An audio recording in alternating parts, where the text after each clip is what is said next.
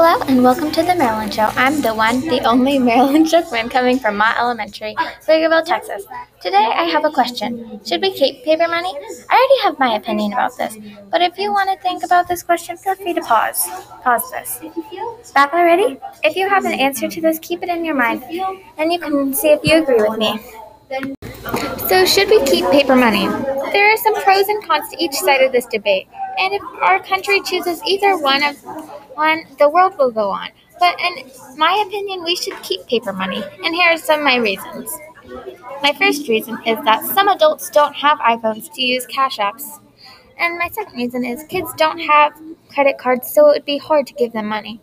And lastly, in emergency situations when the power is out, you will need to use cash because apps and cards won't work. After hearing my reasons, I hope you understand why I think we should keep paper money. Maybe you didn't think of some of my reasons and maybe you disagree with me, but I hope you've learned something new.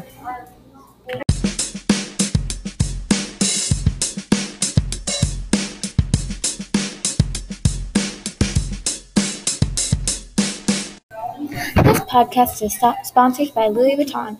They have a brand of amazing bags, shoes, and much more, and they have super low prices. Go check them out today.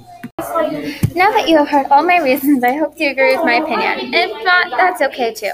Maybe you learned some new things or never thought about my reasons. Let me know if you would keep paper money or get rid of it. Lastly, I would like to thank today's sponsor, Louis Vuitton, for providing me one-of-a-kind bedazzled microphone which I happen to be using right now. Their products are so good, and make sure to check them out. See you next week for Goat Yoga. An adorable invention or bad idea? Before we go, I would like to shout out to all my listeners out there and thank them because the Maryland Show would not be possible without them. Bye!